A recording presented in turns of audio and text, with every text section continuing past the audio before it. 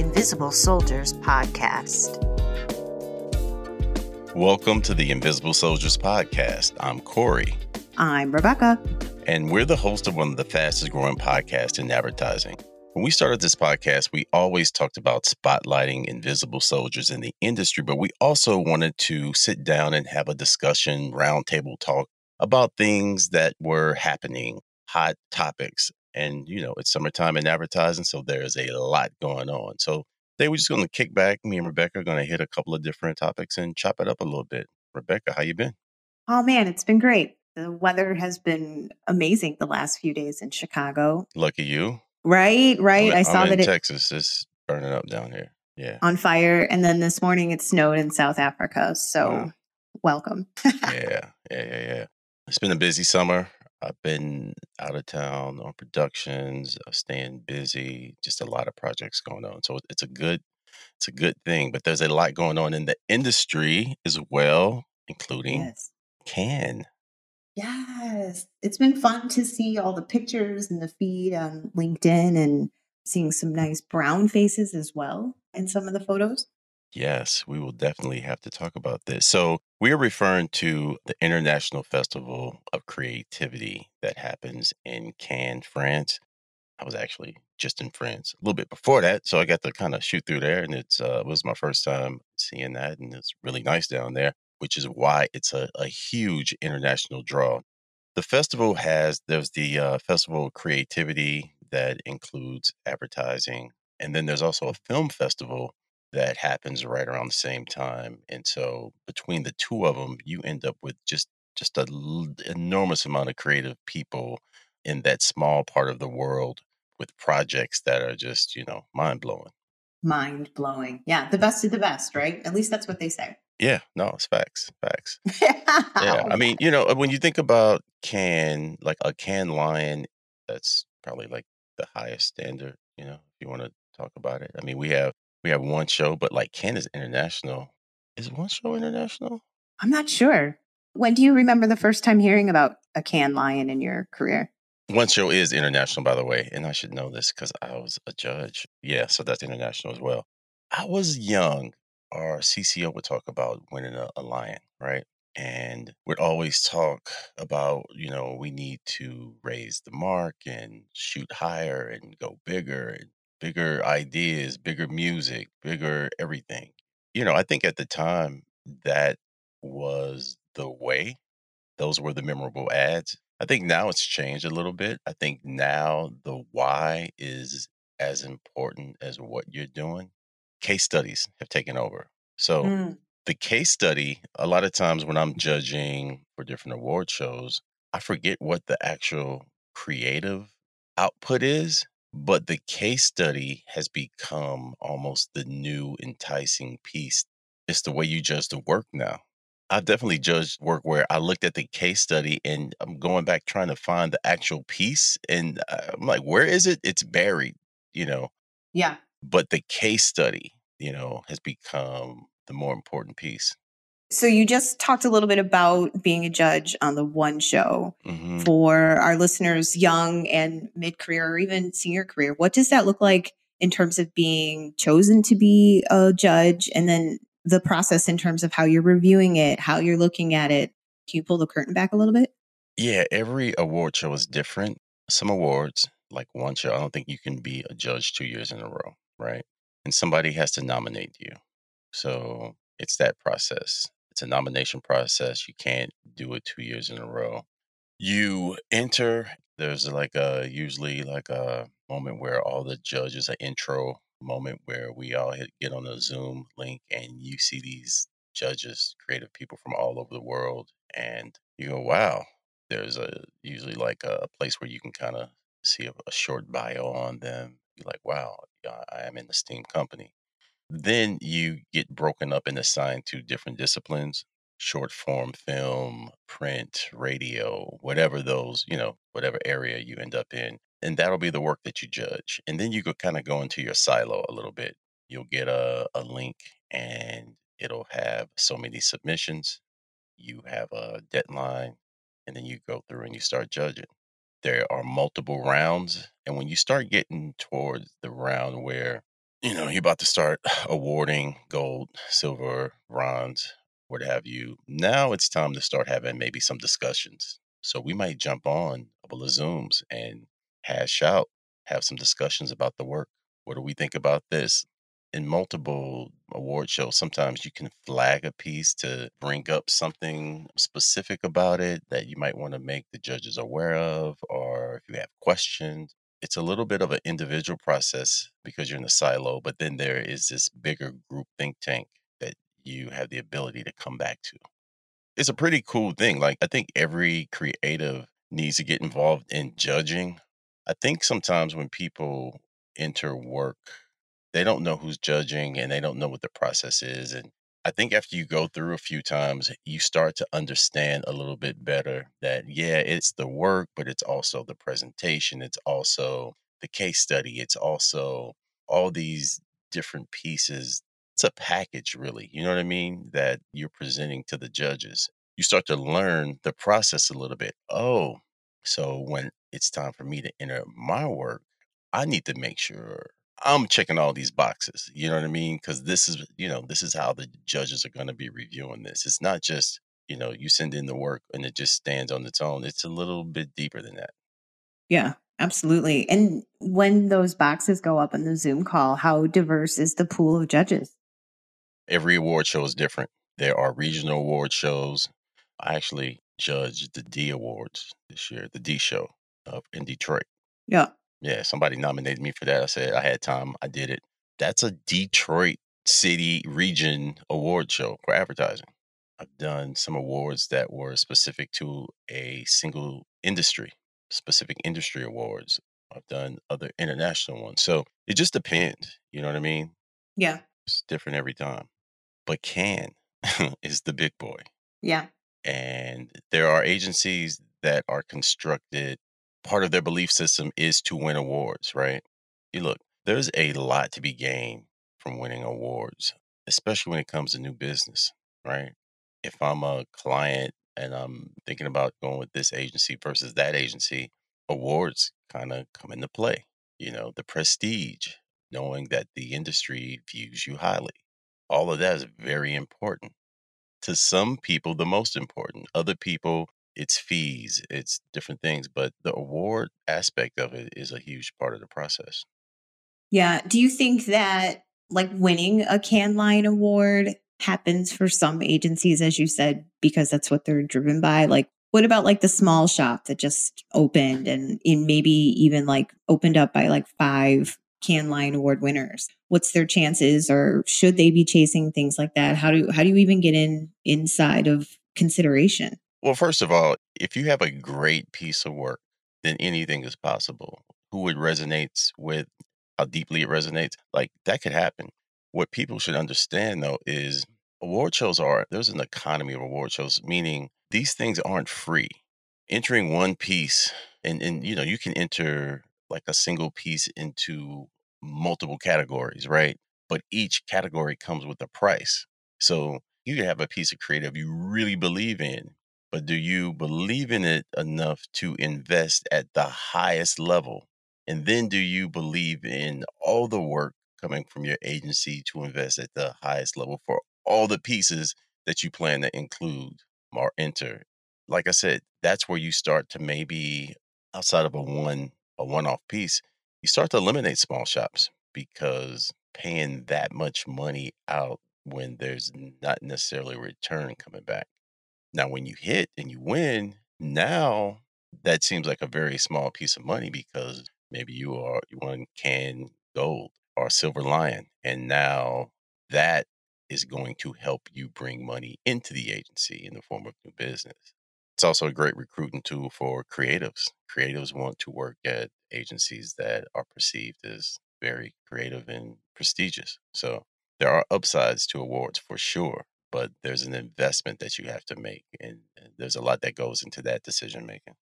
As a creative, are you chasing awards or are you just trying to do great work? I think, are you a sports fan? Yes. So you have people in the league, in any league, NBA, NFL. You have professional athletes who just love being a professional athlete. They love the process of going to work every day, training to be the best they can possibly be, right? And you have other people who aren't satisfied unless they win the championship or win an MVP or win and so there are some similarities there, right? And usually those people work for certain agencies and have played on it's just like, there's a difference between playing basketball for the Utah Jazz versus the Los Angeles Lakers, right? It's a different thing. The expectations are different. Same thing in advertising, right? Now, everybody will tell you, oh, we're trying to win this award and that award. Maybe that's true to a certain degree, but there are agencies literally, like I said, not only with the work that they're creating, but the investment to be awarded. They are in it at the highest level. And other places might come up with a really, really amazing piece of work. But for them, the idea of investing to enter and to pay the fees to enter all these different award shows just isn't in their best interest at the time. Yeah, it's more than a notion to think about, like, just from a business perspective, like when you talk about the rate of return, and in a small shop, how would you have the discretionary or a budget for how you're going to enter? And then when you arrive, it looks quite opulent there. I'm not gonna lie. Absolutely. And then think about this. There's pressure. Think every creative thinks that what they created is the greatest thing ever. So how many times are you going to tell them that, oh, this thing wasn't entered into whatever award show? How long you think they're going to stick around? Oh, how does that work in an agency? Like, Oh, well, that's where it gets that's where it gets difficult, and that's what I'm saying. Like these aren't easy conversations, but like trying to decide, like internally, do we have something that we all feel good about, Mm, and then what are the business ramifications? What is the investment? What is the potential return? It's a lot of deep questions to ask. They're deep for some agencies, and they aren't a second thought for other agencies. right. Yeah, yeah. So now it's the playing field. It's pretty wild. I can't remember the agency that used to be the AOR for McDonald's in Chicago forever. And then they created their own McDonald's agency, but it had, I kid you not, probably 50 can lions on one wall. I was like, Yeah. Okay, so there was a price tag. That means they entered. There are 50 different times that they entered, and who knows how many categories, right? And obviously, they've been doing that year after year after year after year. yeah, like 100 years. Right. Versus some small shop that maybe hit a home run with a particular ad campaign, right? For 1 year, this amazing campaign. Are they healthy enough to really support this work the way it would be supported at a major agency? See, throughout the entire award season, I'm talking multiple awards, multiple categories, like really getting behind it. That's really wild. Like, I mean, you think about, like, seriously, like I have like some people that I know that have started like some small little cool shops and they've got some cool projects. But like, think about if they do hit it out of the park and like, how do you come up with to even get there? Like, again, it just continues to think about the equity of it. It's bigger than just a creative award. Yes. Right. Right. So I think people a lot of times don't think about that part of it. Talk to me more about that. Just the money that it goes into, just all the different things that you're weighing. You want to look really good for your clients. You want their work, the work that you do for them to win awards. You want to attract new business by being awarded. You want to attract new creatives by being awarded. But like I said, there's money involved. There's disappointing creatives if you can't enter and potentially losing them. There's just a lot of stuff. Awards are something that we always talk about the back end of it, but we never talk about all that goes into the front end. It's true. It's true. What do you think about, historically, Cannes has not been a diverse experience, let alone the representation of of different types of work that's been awarded or even submitted. They've said that, they're committed to some things. They've got Black at Cannes, and this year they awarded Spike Lee. They gave him an award. What are your thoughts on kind of how they're showing up, after all of the things that the commitments, that's the word I was Well, looking I for. don't know if they are showing up, but we are showing up, Yeah, which is beautiful because I don't think there was a time when it wasn't a very inclusive space. And I think a lot of people kick down doors to help make that happen. I think if you follow social media, there are more, even last 3, 4, 5 years, just seeing a lot more Black faces at Cannes, a lot more people being awarded, a lot more work with Black content being awarded. All of these things, there's definitely some improvement happening. I celebrate it a lot. that's amazing. When you're working and you're in the middle of a campaign, are you ever like, oh, we should submit this? Not in the middle. No. No, not in the middle. I think once you finish something, it comes out, it hits, and then you start to receive positive feedback. Maybe then is when you start to, I think that's the moment. But, before then, I think you get lost in the sauce if you are aiming at awards when you're initially thinking. I think you're just trying to aim at good, clever, smart work that is on strategy, right? That is gonna more than please your client. That's the aim initially. All that other stuff comes later. Yeah. How important is it to be at Cannes? Like, is that a goal? Like, should we be making that an item on our bucket list or checklist as marketers? It's different for everybody. I think being a part of whatever the conversation is that's going on anywhere, I think today that is what we are trying to do. Like access, we fought so long for access, right? Mm.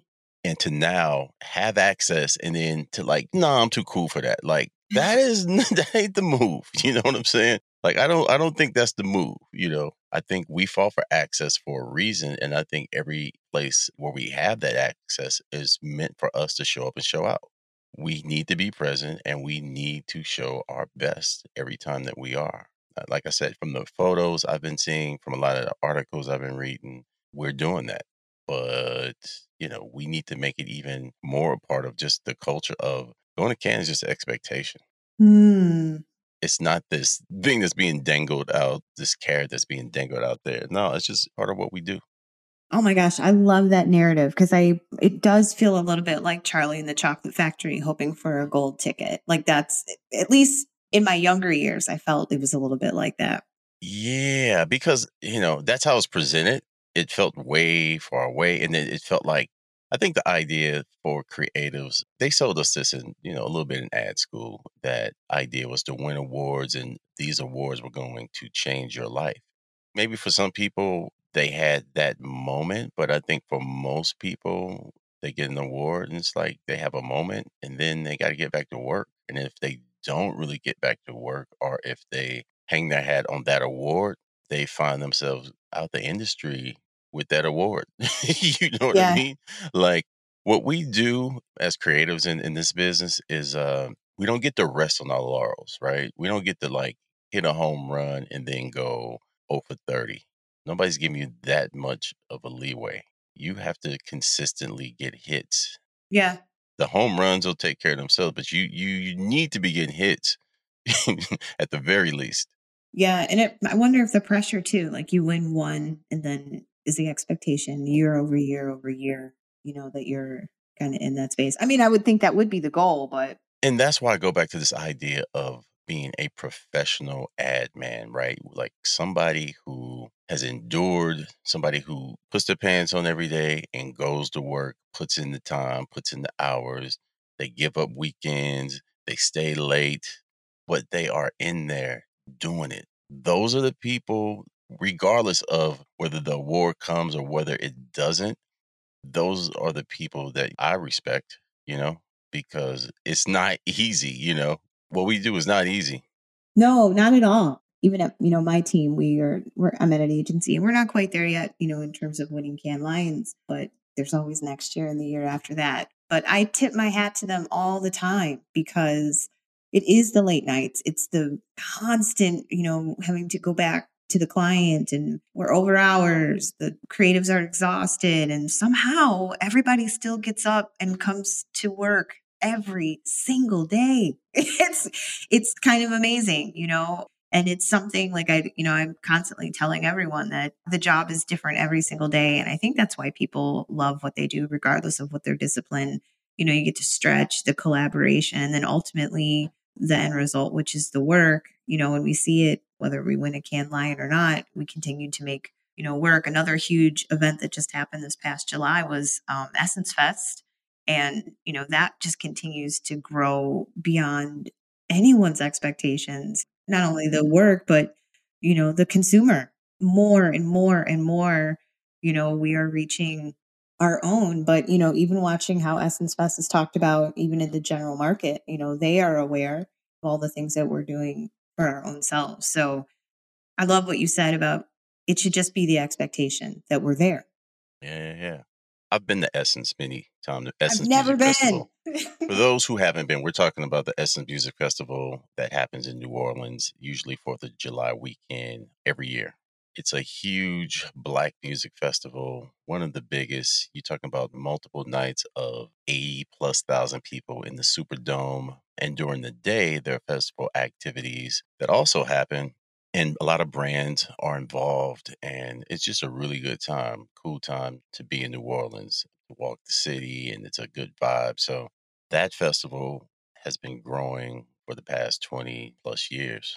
Like I said, I've had the opportunity to go a few times and actually to take clients down to see them have that eye opening moment when they go, oh, wow, like I didn't know this was this big. Yeah. And I see our team, we work on McDonald's and we do huge activations, experiential events. And that work is backbreaking. I mean, they work 12 months. It takes 12 months to work on that 1 or 2 days. You've got people that are putting 60, 80 hours in a week to have that come to fruition for their clients. It's again another awe moment, especially, being in a multicultural space when the target is mostly Black women.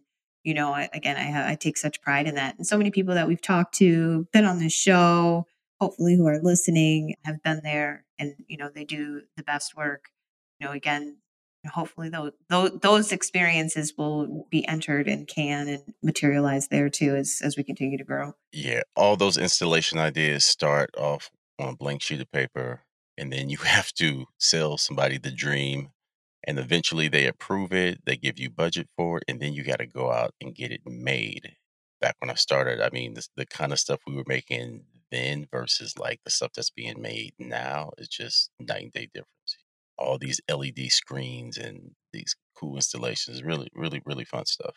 It is. And then, what I look forward to seeing as we grow in our technology is how AI will maybe play a role in that, whether, or all the technologies that play in our experiences. So, there's been a lot of discussion about AI. I posted a picture. It was a picture of MLK. It was an AI rendering of MLK, but like he looked more like Rick Ross. He had tattoos on Yeah. and, and like a gold chain and Yeah. he had like a part in his head. Like it was wild. But you looking at and AI scares a lot of people. They are thinking, wow, is this technology going to replace humans? Yeah. Even our industry. So the one thing I always try to remind people of, well, two things, because I've seen it happen over and over and over. Around the late 60s in Japan, they started making two pieces of technology that would go on to revolutionize music, and it was the drum machine and the synthesizer. So these early forms of these machines were being made then, and a lot of drummers were really pissed because they thought they were trying to take their jobs and put them out of business, right? And so you had a lot of old school cats who were like musicians who would just like get that thing out of my studio like we do it the real way. We do it the old school way. This is the only way to ever create a drum sound is by a drummer with two sticks, right? And a drum set. Well, Those people pushed away that technology. Same thing with keyboard players. Why would I want a synthesizer? I only want to work on a piano, right? My point is, it's a piece of technology. The good or the bad that happens with it is going to be on us. Miles Davis leaned into these synthesizers and these electric sounds and reshaped jazz, created fusion, right? And hip hop took drum machines and changed music, you know? So all this electronic stuff and changed music. So it's just a piece of technology. Instead of running from technology, what we need to be doing is figuring out the best practices and the best things that we can do with them. And a lot of times, the first uses of them, this rendering of thugged out MLK, probably not the best representation of what you can do with the technology. Right. But if we tinker with it long enough, right, and we play around with it, I think we'll find some things that are truly brilliant that we can do with the technology. So let's not freak out. Let's not say the sky's falling. This is not doomsday. It's just another piece of technology. And we are going to continue. My whole life, I've seen new technology introduced. I remember remember the first microwaves? Oh my They were gosh, it's like, giant. You could put a turkey in yeah, it. but there were also people saying that thing is going to cause cancer, and I'm not Cancer. eating anything that comes up. Remember that? Oh Remember all of yeah. this? Oh Like yeah. this was a real conversation. Eventually, we figured out that hey, you probably don't want to be cooking full course meals in the microwave, but for heating stuff up, it's amazing, Yeah. right? We figured that out, right? We figured out how to use the technology best, right? We figured it out, and this is going to be the same thing with AI. Yeah, how we use the tool. And then the other thing I think to add on that is the people that are in charge of how we use the tool. That room needs to be diverse because, to your point, like everything, like AI isn't happening to us, right? We keep unfolding it or looking into it. And so if the room in which rules, regulations, how we use it, why we use it does not reflect everyone, then that is where we have the challenges. So, like, how it plays out sometimes negatively is like software that they use to identify what a criminal is, right? Or jobs in terms of how it decides to scrape or pull resumes based on names. Those are the things that I think, we've got some of the top scientists who are ringing the alarm about that. Like, there were a couple of really brilliant women, Black women, who quit Google or were fired because of some of the things that they raised the flags, and unfortunately, retaliation happens. But, I think we have to continue to push that, and to your point, like, we have to know how to use it. Like, we can't just put our heads in the sand and, to our benefit. I would also say too, for real creativity, right? Like real creativity, not just a copy of a copy of a copy. Like the music, you can make whatever you want utilizing technology, but like what is made from it because of the organic human, that's what creativity is. Like, I don't think that a machine could ever truly replace something that's new and original, but I think you could utilize the tool maybe to enhance what you're doing. So, I'm leaning into it. It'll be interesting how people use it. I think the other hard part, like in my world, from a virtual digital AI perspective, is like people's actual identity.